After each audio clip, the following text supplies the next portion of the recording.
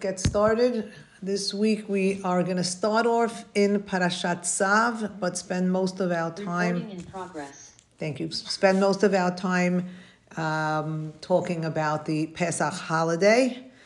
I'd like to dedicate today's class in memory of my mother-in-law. Today's her yortzeit, Mrs. Grace Hidary, Geraz Bat Rachel Aleha Hashalom. She was a really wonderful woman and had the biggest heart of anybody I ever met. Also, in memory of Sophie Bat Miriam Aleha Hashalom, and also the mother of a dear friend, Mrs. Rosalind Joan Steele. Also, Lilui Nishmato, in memory of Mr. Joseph Faham Yosef Shaul Ben Sarah. Let's hope that their nishamot are elevated, and let's hope that this class gives all of us a renewed sense of purpose and energy. So before I start, I want to say that many, if not most, of the ideas today stem from a beautiful piece that I read by Rav Uriel Eitam. His last name is spelled E-I-T-A-M. In the case that you want to look up any of his other writings, he presented a wonderful idea, and I took it and formulated most of the ideas that we have from his starting point. So let's start first, before we go into the Pesach holiday. Let's start in Parashat Tzav, because Devad Yom Beyomo. Each day we should honor that day, that week, with the task at hand. And it happens to be an easy segue for us. We discussed a little bit of this concept last week about not having chametz on the altar.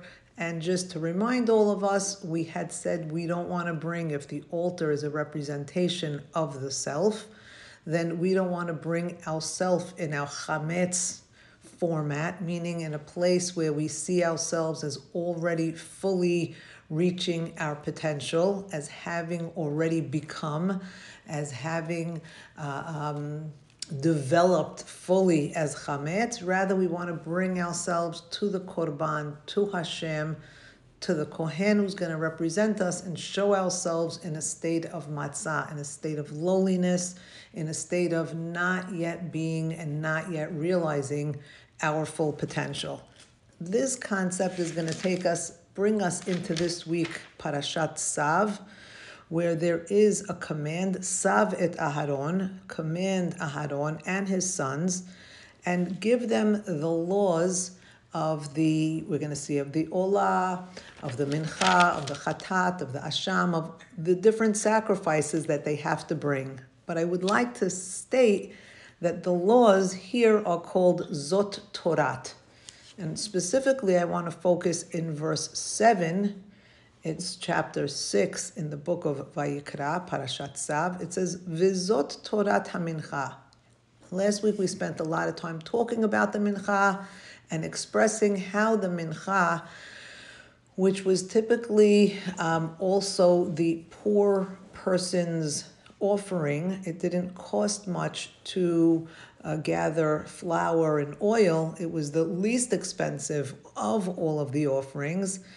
They describe this Torat Mincha. They say, Bnei Aharon, the sons of Aharon, have to bring it to the altar. Veherim mimenu, there's going to be, and we're going to see it in a few places, where there's a korbat mincha, it's going to be uplifted. Veherim mimenu, there's going to be this upward movement. We'll see later on, even with the breads that are brought during Shavuot, for instance, they are breads that are a wave offering, Omer hatenufa.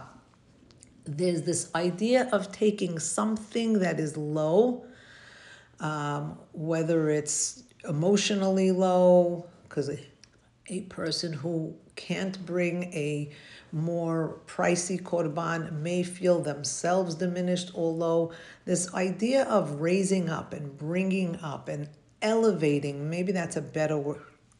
This idea of elevation, we're going to see this theme, and hopefully we'll see it in a surprising way as well.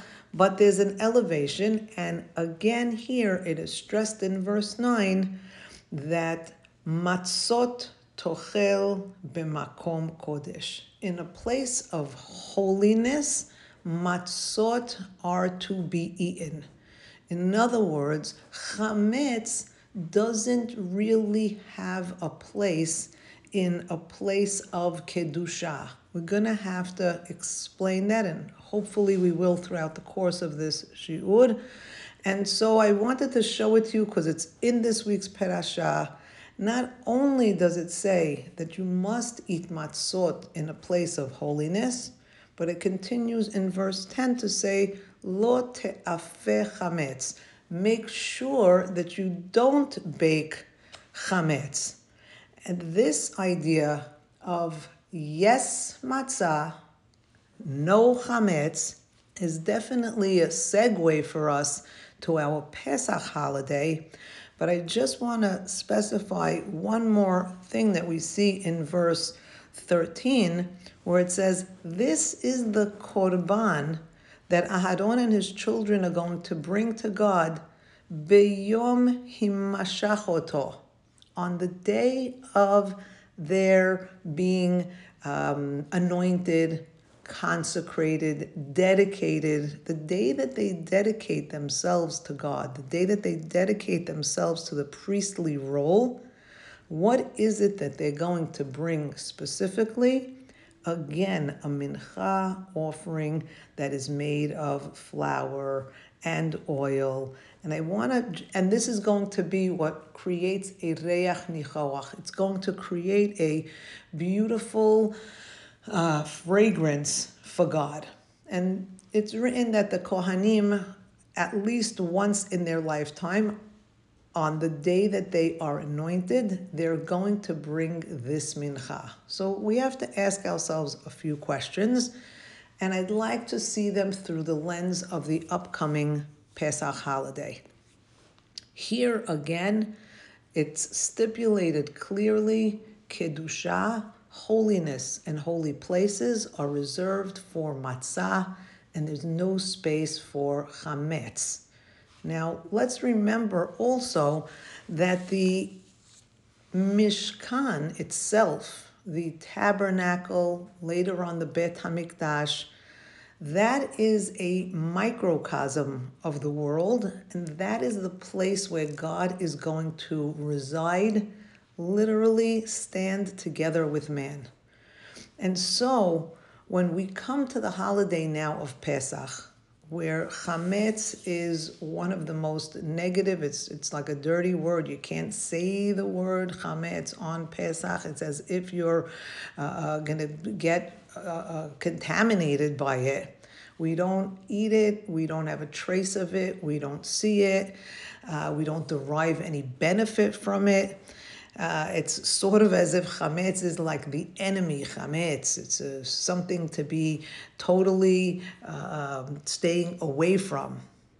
But if chametz is such a terrible thing on Pesach, the question we also want to ask is, why is it permitted the whole year? Why is this one thing that is totally a staple of man's nourishment and sustenance, hamotzi lechem min haaretz? We make prayers over it, we bless over it every Friday night. If we're going to eat chametz, we're going to wash our hands. There are so many mitzvot. We say birkat hamazon, depending on how much of the chametz that we consumed. Why is this chametz, or bread, or lechem, maybe we could even call it, why is that permitted all year long, but prohibited? Why did that become the prohibition for Pesach? And if you ask the question at the Seder, then the children will raise their hands and they will answer, because we didn't have time for the dough to rise. And therefore, we're going to eat matzot, because that's what they ate back then. And there are many other things that we eat that have symbolic references, whether the charoset could be the cement or the bricks and the tears and the salt water. But none of those things are forbidden to the point of karet on Passover. And so maybe, and this is why I enjoyed this piece by Rav Uriel Etam, is because he did what I love to do. I wish I thought of it, the truth, but I can't take the credit. He takes us back to my favorite place in all Torah. He takes us back to Bereshit, and he takes us back to Gan Eden, so that we could once again have a relationship or understand what is being referenced with this chametz matzah story. And he says the foundations of Pesach are actually rooted in the story of Adam and Chava, in the sin and in the punishment. So let's start from the beginning. Very simply, I'm hoping that you have chumashim that have all the chamisha chumshe, all the books, because we are going to spend some time in Bereshit, and we are going to go hopefully to Devarim.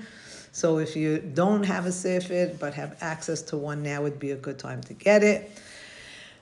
We start our story in Gan Eden with two commands, a positive command and a negative command. And both of those commands, we should actually go together to Perek 2, Pasuk 16. And we have that same word that starts our Perashah this week, Vayitzav. I personally think our Tzav and this Vayitzav are completely connected, because the command that God's going to give later on to the Jewish people is really rooted here in the command that he's going to give to Adam. Now, this is his command. He says, from all of the trees of the garden you may eat. That I would consider a positive command. Umi'etz hada'at tovera, but from the tree of knowledge, good and evil, lo tochel. That's a lo ta'aseh. That's a negative commandment. That is a prohibition. And then he adds, because on the day that you eat from it, you will die.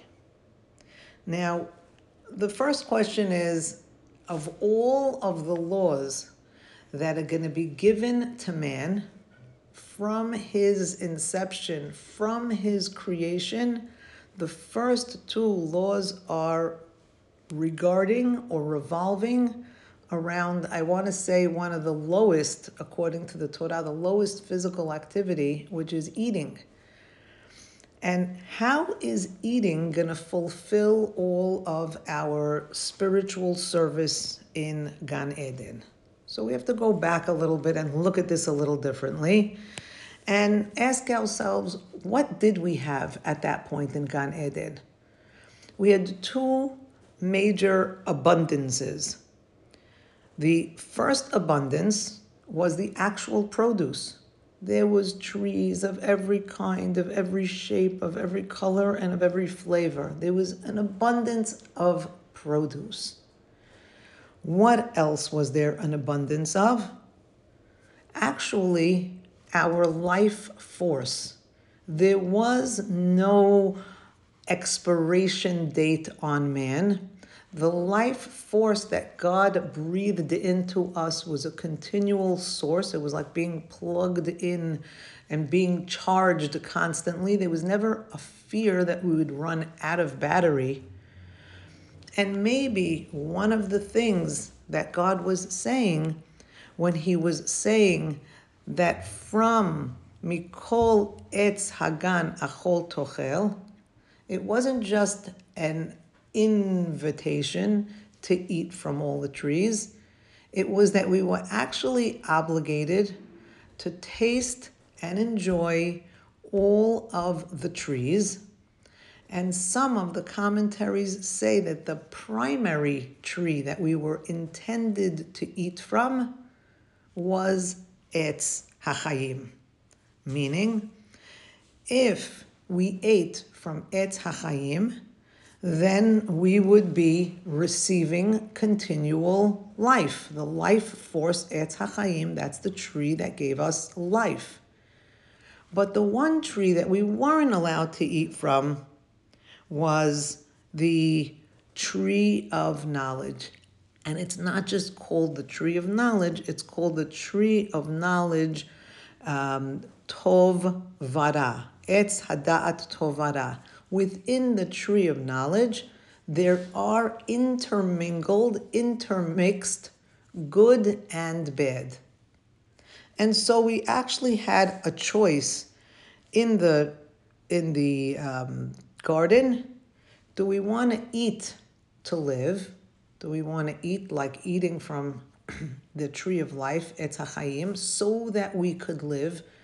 Was our purpose for eating in order that we could sustain ourselves and we could have a connection to God? Why do I say eating from the tree of life gave us a connection to God?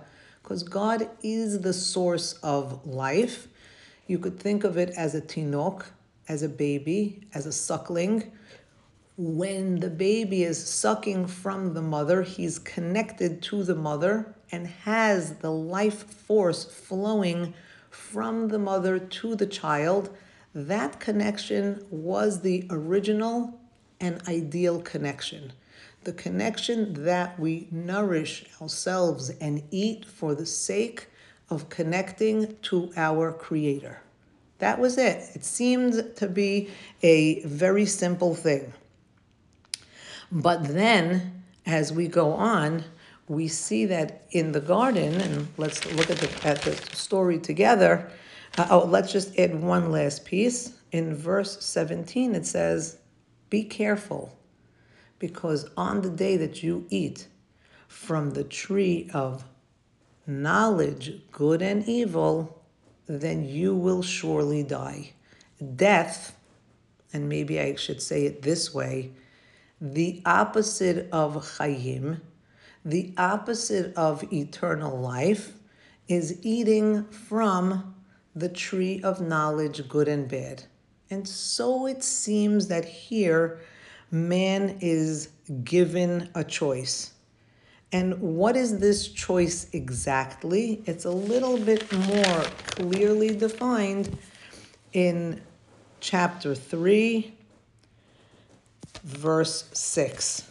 When the woman is in the garden and she has a choice to make, what are her choices? Vatere ha'isha, the woman sees, ki tov ha'etz, we're talking about the tree of knowledge. She only sees the tov in the tree, because it's knowledge tovara, it's etz hada'at tovara. But she only sees the tov. And she sees that it's tov lema'achal, that it's good for eating. And she also sees that it's ta'avahi la'inayim, it's delightful to the eyes.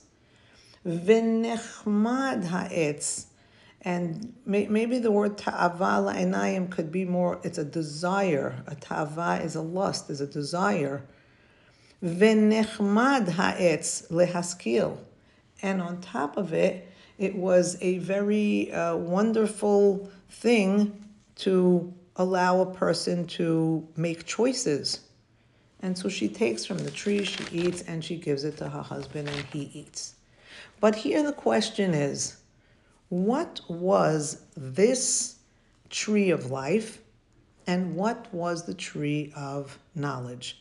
And we know that the tree of life is going to bring us closer to God, and the tree of knowledge is going to sever, is going to disconnect us from this life force that God is giving to us.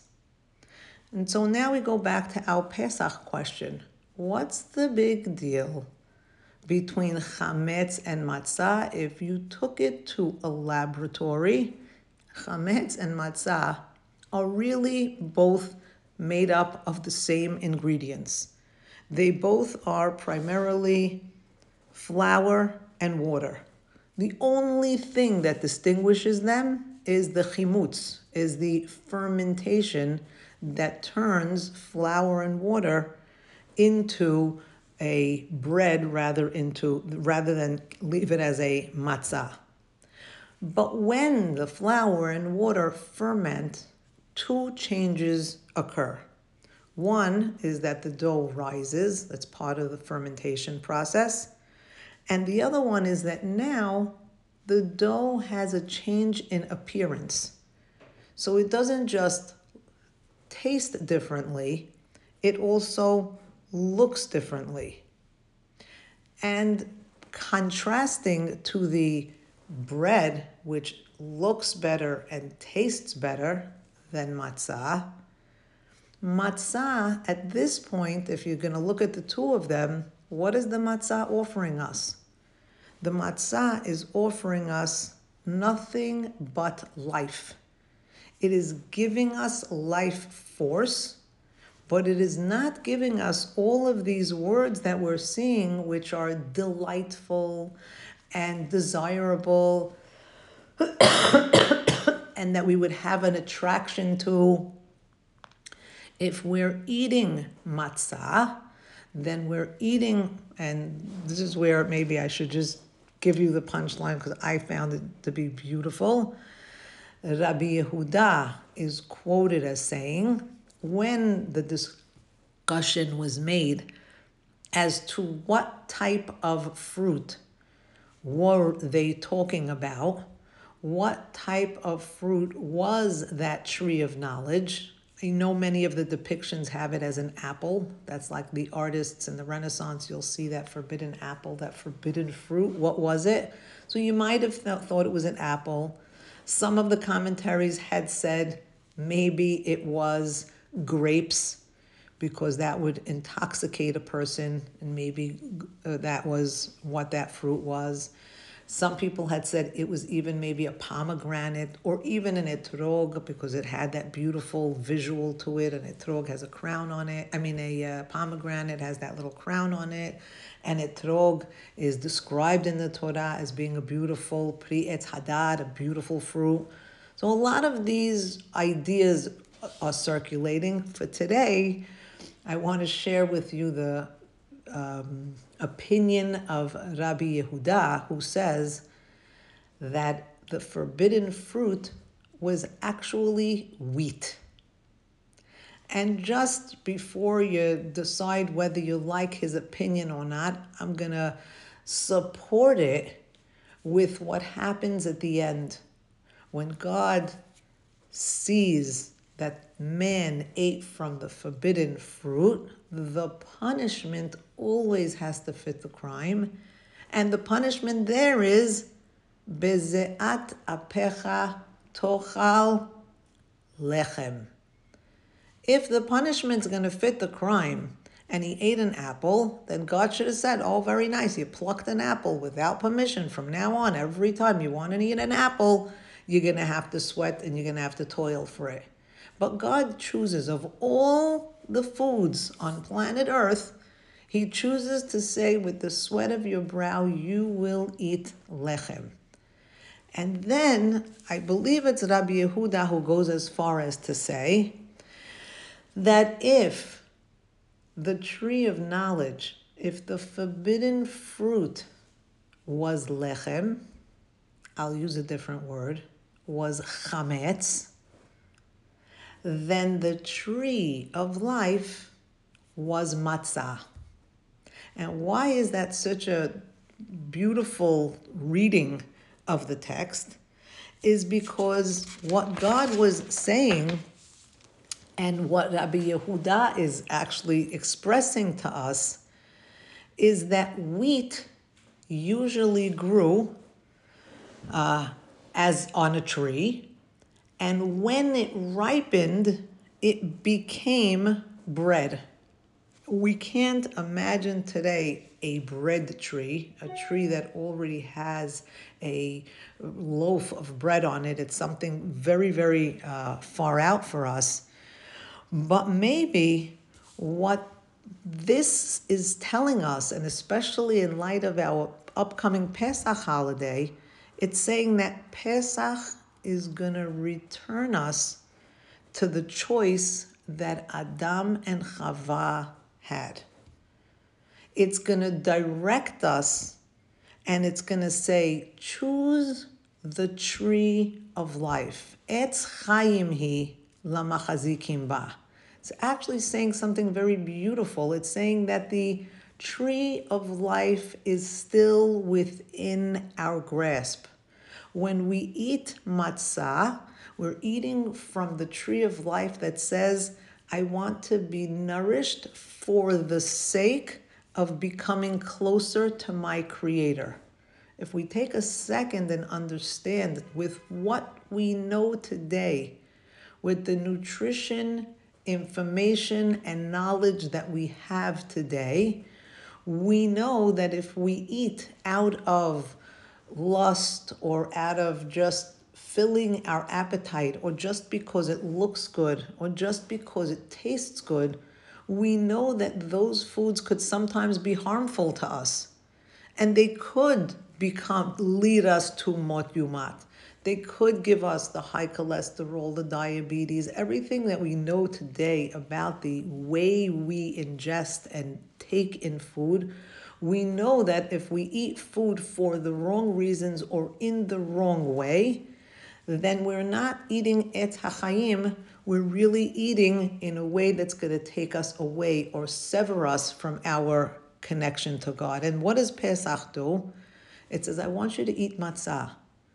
I want to give you a chance to eat again from the tree of life. And for certain, during this week, when you're eating matzah for 1 week, not only are you eating matzah, but the tree of knowledge, chametz, is forbidden to you. What's happening here is we're saying that and we know so much of this from the laws surrounding chametz. If you eat chametz on Pesach, mot yumat, karet, v'nichreta nefesh ahi. Why would we get karet if we ate chametz, which is normally allowed during the year? Is because our focus on Pesach must be making the choice to connect ourselves to our life source, which is God. This time of year, on Pesach, He's offering us an invitation and saying, connecting to me means rejecting chametz. Means rejecting going after those things. Velo taturu acharei enechem ve'acharei levavchem ve'acharei enechem. Man always has a choice. He could follow his eyes, he could follow his heart, and it could stray him in the wrong direction. That's what chametz represented in the garden and on Pesach. But now the other question is, why do we allow chametz? If that's the case, chametz should be the enemy and chametz should be banned.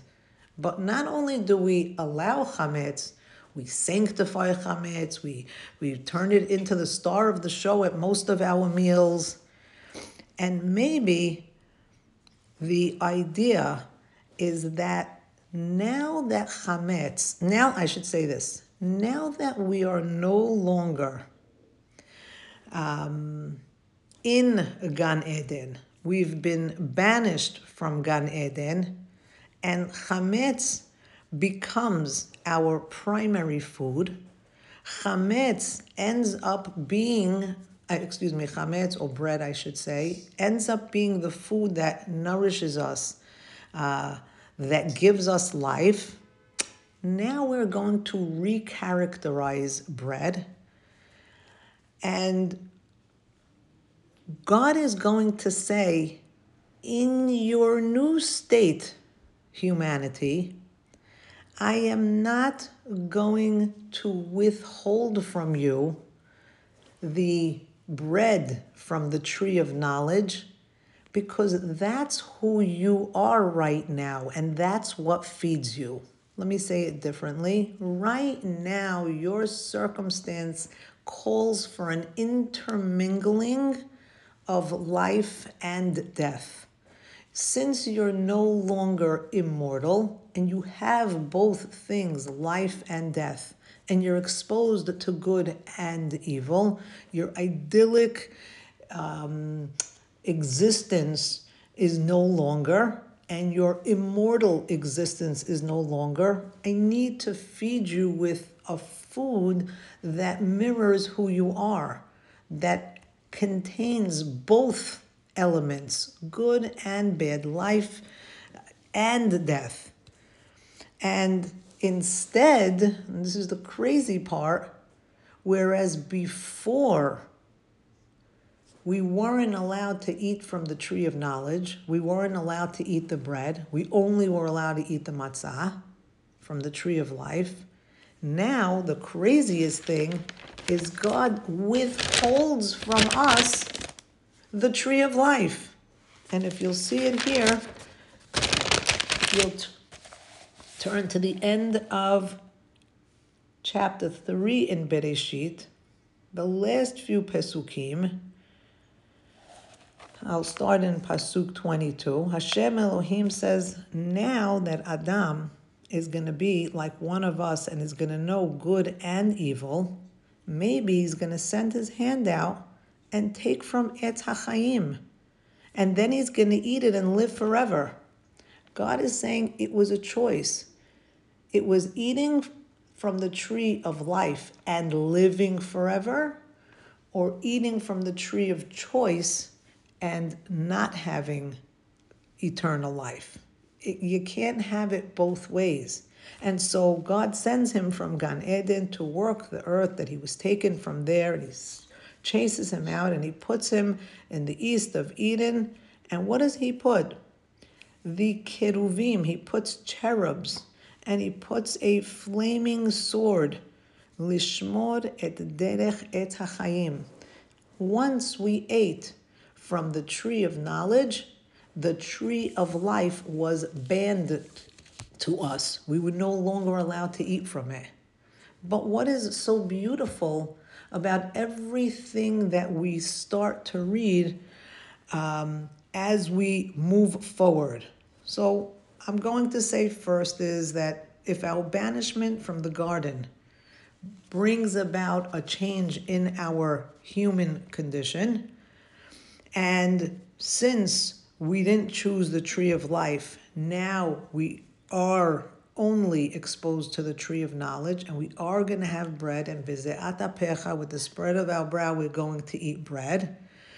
Now, all of a sudden, we're going to see that the thing that we took for granted, which was infinite for us, which was life, that's going to be the thing that we're most going to strive for. We're going to be, it's going to be something that we are going to desire. The eternal life, the idea of good health and good life is something that everybody is going to strive for. Even though in the garden there was no concern or fear of our continued existence, that's the fear that we have now, that we only have with the tree of knowledge. And so, yes. Should I wait till later or ask you now? You could ask, I'll see if I could incorporate it. If not, we'll hold it to the end. Adam and Hava didn't understand about the tree of life. They were completely, what did they understand? They were alone, they weren't in the world, they had no experience. Okay, I'll just respond to that quickly. Thank you, Karen. Karen's question is, how could you, I think this is your question, how can you judge them based on their limited capabilities or limited experiences? And the one overarching Torah view is God reads the heart of man. God understands. Sometimes it works in our favor because that's why we have all these korbanot. He recognizes when something is done unintentionally, and he recognizes what our intentions are. Hashem sees into the heart of man means that if he's going to punish any punishments that you see in Torah, It's because only God sees the intent. We can't see intent. So we have to go, or at least I'm building and basing my model on the fact that God that sees all and understands all and is privy to the recesses of our mind and our heart is reacting to that. And another little piece that we go by is God only gives man tests or challenges that he could handle. And he believed that he created man with the ability to be able to make this choice. And you could say he even built into the system the plan B, which is what Pesach is going to be. The plan B that we're going to discuss now is that when we eat our matzah on Pesach, that's our way of saying we do want a connection with our Creator, and we do want eternal life, and we do want health. And eating this matzah, by the way, if you don't eat it, you get karet. It doesn't just mean that you die. It means that you're not part of the eternal existence of the Jewish people, that your soul is not bound together with Am and Klal Yisrael.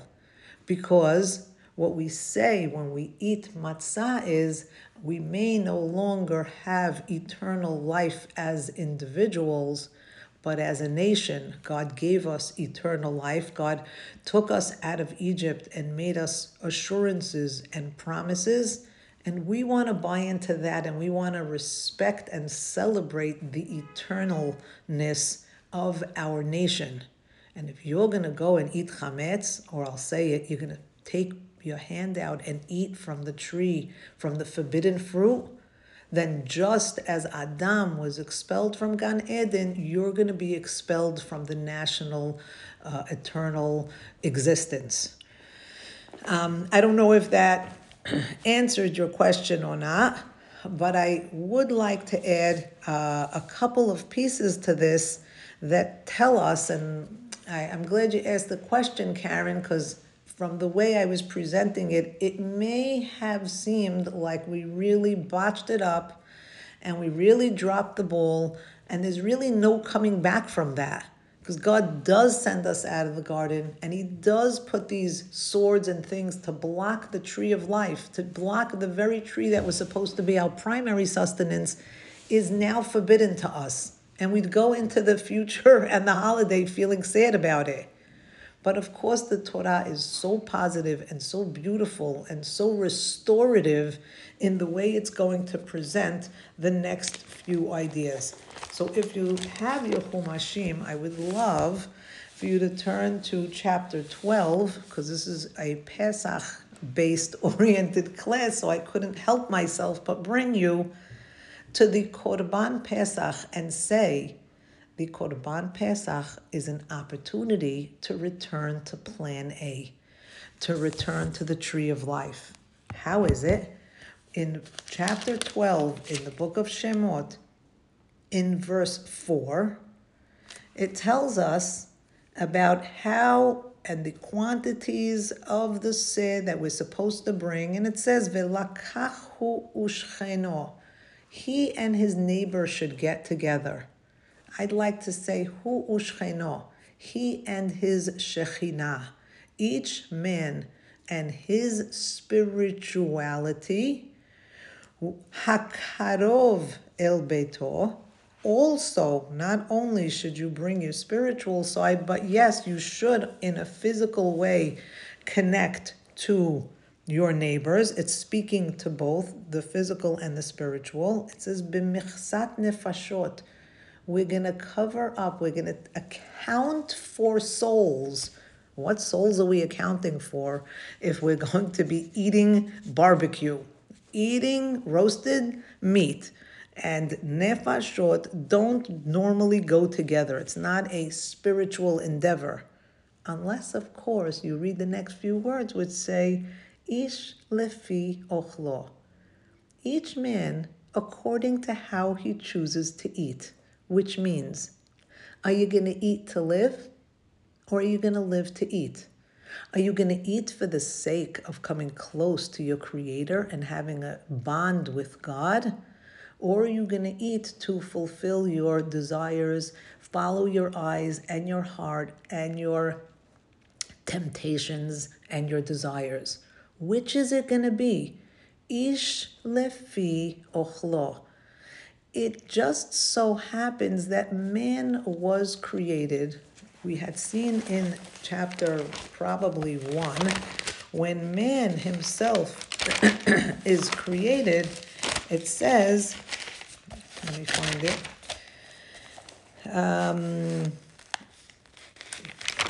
Okay, it's going to be in chapter 2, I apologize. Verse 8. I could spend all day in this area, but we have a lot to cover. So this is the second telling of creation. I'd like to... a pasuk. What pasuk were you on when you said ish? Ish lefi ochlo. I was on pasuk 4 in chapter 12 of Shemot. You could stay in that area, or I told you we're going to be swimming around a little bit today. So I'm going to take you now to verse 7 in chapter 2 of Bereshit, which I was going to mention that this is the second telling of the creation of man. So in the first creation of man, which was in chapter 1, verse 27, it just says that Elohim creates man in his image, and he made him male and female, but it doesn't say what materials he used. It doesn't have all those ideas that we have, that he gathered from all the corners of the world and he made man out of all of the world. It doesn't have that. But here, in the second telling, in the telling where the world is being described in verse 4 as Aretz to Shamayim, this building of the world from below to above, here it does say that God formed man and he took afar min ha'adamah. First and foremost, he took of the earth. So man is primarily and originally created of earth, of the land, rooted in the land. Vayipach be'apav, and then he blew into man nishmat chayim, a breath of his, excuse me, I should say of God's living breath. That's what he breathed into man. And now man is a nefesh chaya. He's part nefesh, he's part spirit, he's part chaya, he's part flesh and blood. And why do I say this? Because ish lefi ochlo means which is going to be the 5149, which is going to be the overriding influence in man. Is it going to be his nefesh, or is it going to be his chaya? Is it going to be his soul, or is it going to be his flesh and blood? And when we see words like in Parashat HaChodesh, when it says b'michsat nefashot, it says ish lefi ochlo, each man has an opportunity to eat in a way that will be able to recover his soul, that will be able to take his soul part, the part that God breathed into him, and make that his primary identifying part of his existence. Ish lefi ochlo. I'll say it in this way because Karen is helping me polish it a little bit, so thank you for that. Is that when we leave Mitzrayim, we're being given once again the opportunity to eat from the tree of life and to reconnect to our life source, and to let our nefesh be the governing attribute inside of us. And when we see that not only do we start to make repairs for humanity, but since we're already in Bereshit, I have 4 fingers in 4 different places in my Chumash, but since we're already here, let's just add to this the end towards the end of chapter 3, in verse 17, where God tells Adam, I'll start in verse 19 for the sake of time. Please feel free to read more extensively on your own. But this is the famous Bezeat apecha tochal lechem. If you're going to want to eat bread, it's going to have to come from literally the sweat of your brow. But then what does he say? Ad shuvecha el ha'adama. Because now that you're eating lechem, now that you're eating chametz, you're going to return to the adama, ki mimenu lukachta. That's where you came from. And so man has 2 forwarding addresses in 120 years. And his forwarding address is going to be to return to the adama where he was taken from. That's here in verse 19. Because afarata ve'el afar tashuv. Because that's what you are. You are made of dust. And it's interesting that we should say that the snake gets the punishment of eating dust all the days of his life. Why? Because his forwarding address is going to be only to return to dust. But man has what? Has a nefesh. Man has a soul. So he has a second place to go. Yes, his physicality, his nefesh chaya, his chaya part, his body will go down, but his nefesh is going to reconnect to God. And how, pray tell, are we going to reconnect to God if we don't eat matzah at least once a year? If we don't nourish ourselves in a way that forces us to reconcile, to recognize that our life force comes from our Creator. That's what matzah is going to represent for us. So not eating chametz corresponds to a world which man is going to enjoy eternal life. Not eating chametz means eating etz hachayim. Etz hachayim means eternal life. But now that we are allowing chametz, the rest of the year, the other 51 weeks of the year, we are allowed to eat chametz because that corresponds to a world where we have partial life, which ends in death. It's part life, part death. So we're going to eat a food that is part and part, that is good and evil, that is intermingled, that has 2 things. But there's something definitely deeper about the allowance of eating chametz, and that is that God recognized that if he withholds chametz, and says, okay, from now on, you only could eat broccoli. You didn't want to eat your broccoli. Now that's all you could eat is broccoli every day for the rest of your life. He could have done that. But you know what would have happened? I mean no offense to broccoli. I happen to like it a lot. It's known out there in the world as one of those vegetables that the kids reject. So I'll just say matzah instead to be more appropriate. God should have said, you didn't eat matzah, now all you could eat is matzah.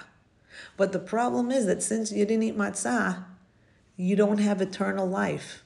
And look how compassionate God is. He said, if life is not a given, if life is not a guarantee, then what might happen to mankind? If he doesn't have anything exciting, if he doesn't have anything to live for, if he doesn't have all of the desires and the fun stuff and all of the stuff that could possibly be harmful for us. The chametz was depicted as harmful to us. But if we don't have those, I'll use the words guilty pleasures, if the world doesn't have any desires, then man might not have the drive to keep on living. And man might lack the strength to live life. If there's no fun in it, then what's the use of it? Why does anybody want to live if all they do all day is just eat matzah? For that, I'll see you later. There's no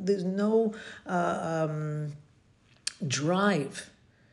And so, since God wants to ensure the existence of humanity, He's giving us things like taste, and He wants to arouse our desire and our appetite, because that's the only way that will actually take care of our survival. We need to have, in simple terms, something to live for, something to look forward to, something to become excited about. And so God gives us chametz. He's giving it to us because in our new reality, where there is an end to man's existence, if we don't have the things that make life worth living, we may not choose to wake up in the morning and live that very life. And so it's interesting that we choose, our choice, our inclination is to choose from the chametz, is to choose from the tree of knowledge, is to have choices. Nobody wants to pick matzah, is we choose those things.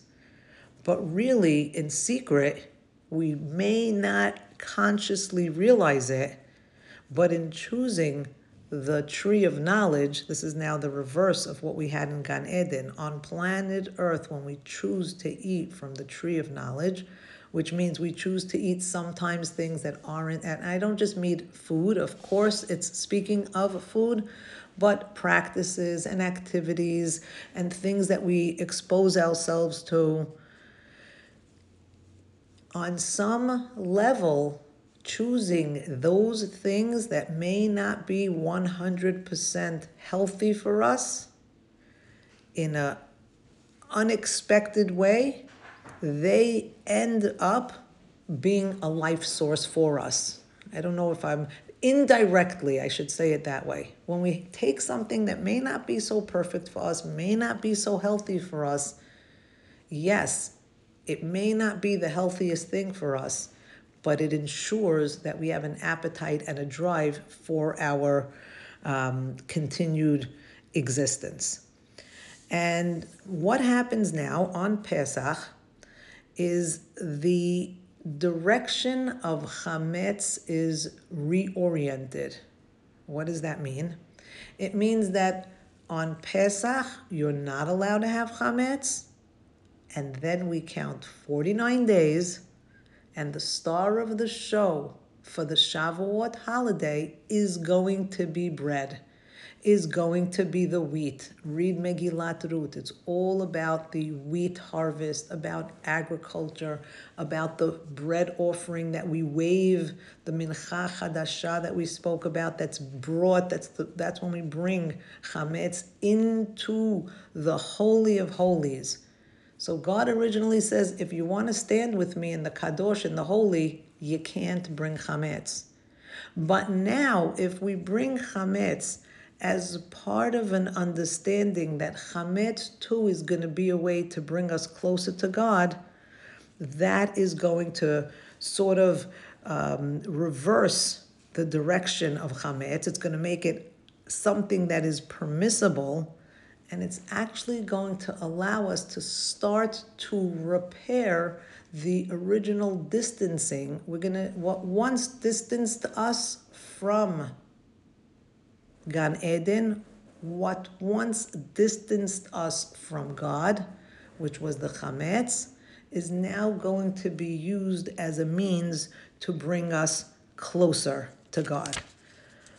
I want to give you a couple of little pieces that I found very interesting. Now that this idea was presented, we said that the Korban Pesach is a way, ish lefi ochlo, it's a way for a man to eat in the right way. It's a way for a man to eat matzot, and eating those matzot is going to be a reparation for nefashot from Adam and Chava, and our own nefashot, which were affected, because all of humanity was affected. And then I came across this. I also found it very exciting. If you'll turn to Parashat Beshalach, which is in Sefer Shemot, chapter 16, verse, I guess we'll go to 17. I'd love to read the whole thing, but there's not so much time. I'm dropping a pin if you are not inside of a sefer. I'll just tell you that we came to the place in the desert where God is going to give the people the manna from heaven, the food that fell from the sky, which is, of course, going to be called lechem.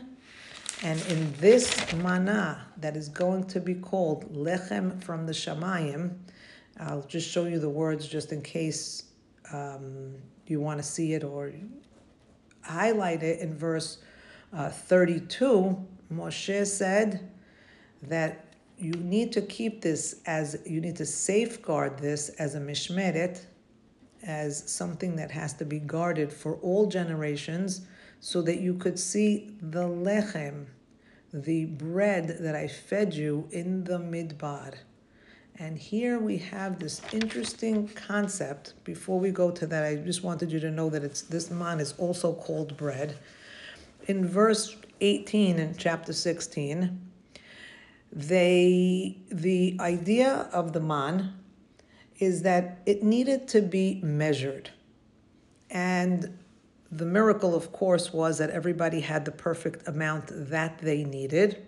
But the words that are described here almost twice, I'll show you in verse 18, it says the same words as the Korban Pesach. It says, Ish lefi ochlo lakatu. Ish lefi ochlo. Each man according to how he eats. What does that mean? Why does the man have to be given with the same words as the Korban Pesach? And we said the Korban Pesach is going to mirror a reparation for eating from the tree of knowledge, because this time we are going to eat in order to come closer to God. And we're going to eat matzot, which represents the tree of life. Well, guess what? This is for Karen, because this is all part of their educational process. If you want to say that Bnei Israel, when they ate the Korban Pesach, was still not fully matured or understanding of what it means to have an existence of life connected to the Creator, because the commentaries will tell you we were in the 49th level of tum'ah, of impurity, or we didn't have vaya'anu, we didn't have the ability to call out or to talk to our God or to connect with God. And so if Korban Pesach was a way for us to connect to God, but it was our first connection, that we were still, infantile state. Well, guess what? In the desert, Ish lefi ochlo. It has it at least 3 times in verse 17, 16, in verse 18, and then again in verse 21. It's saying the way you ate the Korban Pesach to reconnect with your God, Ish lefi ochlo. Each man is going to have an opportunity to make the choice of how he's going to eat. And we have this Pesach, the choice that we say, when we eat our matzah, we are saying we are no longer enslaved to desire. We want to eat again from the tree of life, which is what the matzah represents. We're going to associate the matzah with our experience in Egypt. We're going to reconnect to this idea that we're eating from the tree of life, and we're going to recognize that Hashem resuscitated us in Mitzrayim. He gave us life. We were practically done for in Mitzrayim. But the way that He resuscitated us and the way He gave us life, He presented us again with all of the force that Etz HaChaim has to offer us. We believe that those of us who eat from His tree, from His Etz Chaim, the Etz Chaim is still there for us, lamachazikim ba, for us to hold on to and for us to grab onto to it. And He is, what are we saying at our seders with the matzah? God is opening a path for us to have once again a renewed, idyllic relationship with Him, one in which He is the parent, we are the suckling, we are the one that are getting our life force from Him. And I'll end with this because if we're going to say that Pesach and Matzah is how our Sefer starts, is the theme of how man comes into the world, I find it very beautiful that in Sefer Devarim, as we're coming to the end of the Sefer, at the end of Parashat Nitzavim, we have at the end of the parasha, we have in verse 19, it's chapter 20 in Devarim, verse 19, we have this idea that Hashem says, Ha'edoti bachem hayom, I am appointing as witnesses for you today, the heavens and the earth, just the way our Sefer started out. In the beginning, God created the heavens and the earth. Hachayim v'hamavet, life and death. The tree of life, Etz Hachayim, and Etz Hada'at, which is going to bring ultimate mavet. Natati lefanecha, I'm going to give you beracha and kelala. The choice is yours. Life, death, blessing, curse. I'm putting them before you. I am intermingling them to you now that you've eaten from the tree of knowledge. Both Tov and Ra are options for you. These are my most beautiful words. You could cry. Ubacharta b'chayim. And then God says, please, since you have the choice is yours to make. But I'm asking you, Bacharta b'chayim, choose life. Choose the tree of life. Choose the matzah. Choose the beracha. Lema'an tichyeh ata v'zaracha. So that you can continue to have life, to have chayim, and to also pass this down to the next generation. Again, what we're doing at our Seder table, when we're eating the matzot, if we want to have an intention, a beautiful intention would be, I am eating this matzah because God is granting me the ability, inviting me and giving me the opportunity to eat this matzah, which corresponded back then to the Etz HaChaim, which corresponded to the idea that God is our life force. He is our parent who is going to take care of us unconditionally, and He is going to see that all our needs are met. I hope and I pray that the matzah that we eat at our seders this year gives us that life force and reforges our connection with HaKadosh Baruch Hu, ubacharta b'chayim, and we choose to live a life that is filled with nourishment and everything that is healthy for us. Next week is Erev Pesach. You'll forgive me, but I don't know that I could get myself together to teach a class. So if for any reason I do anything before that, you'll be notified through the channels that you get your information. But I just want to wish everybody a happy, a healthy, and Etz HaChaim Pesach filled with prosperity and beracha together with your families.